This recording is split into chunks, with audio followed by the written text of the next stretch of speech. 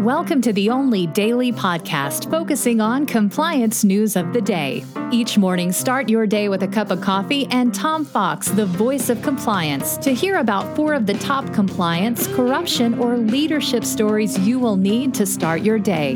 The Daily Compliance News is a production of the Compliance Podcast Network. January 9, 2021, the Deutsche Bank Redux edition. And we begin with that story as reported by the Wall Street Journal. Deutsche Bank has agreed to pay $130 million to settle criminal and civil investigations into its bribery and corruption in Saudi Arabia, Abu Dhabi, China, and Italy, where it was using middlemen and then hiding the payments as a global effort to make business in its commodity trading schemes. The bank agreed to pay $87 million to settle the criminal allegations and $43 million to settle the parallel SEC investigation. The company entered into a deferred prosecution agreement. So now we have recidivist Deutsche Bank getting what appears to be a Trump administration discount and yet another DPA. So one wonders why the federal government would ever believe Deutsche Bank would clean up its act given its numerous criminal sanctions. Next up, from the Wall Street Journal, the Office of the Comptroller of the Currency has said that banks can use stable coins in payments and allowed to participate in the decentralized networks for payment settlements.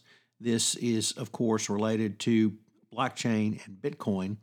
The OCC said in a guidance letter this week, national banks and federal savings associations can use this rather new technology, including independent node verification networks known as blockchain networks, to perform bank permissible functions. It released a letter Monday, spelled out how traditional financial institutions can do business involving digital currency. So blockchain and Bitcoin take one step further to come into the mainstream of U.S. banking. Next up, from the New York Times, and a significant upping of the trade war between the U.S. and China. China has instituted new rules which empower Beijing to tell companies to ignore U.S. restrictions and actually can sue them if they follow U.S. restrictions. The new rules released on Sunday would allow Chinese officials to strike back at other entities who comply with U.S. restrictions around China. This is a significant upping of the trade war. It comes days just after Mike Pompeo threatened additional sanctions against China for their anti-democracy attacks in Hong Kong, although you have to wonder now that Trump has ordered an anti-democracy attack in the United States, whether the Pompeo will move forward with this. The this gives China a powerful tool because if they bring a suit for money damages in China against a U.S. corporation or rather other corporation which complies with U.S. law, they are going to win. Next up, the Trump administration, it turns out, has the worst jobs record in modern U.S. history.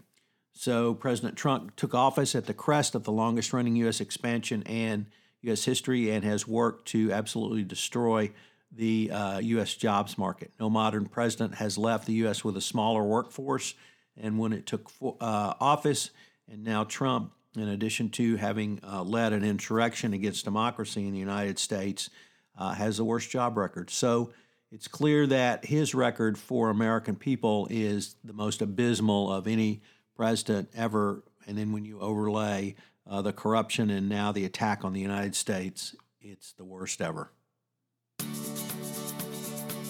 The Daily Compliance News is a production of the Compliance Podcast Network and a proud member of C-Suite Radio. Thanks so much for listening. I hope you'll join me again tomorrow.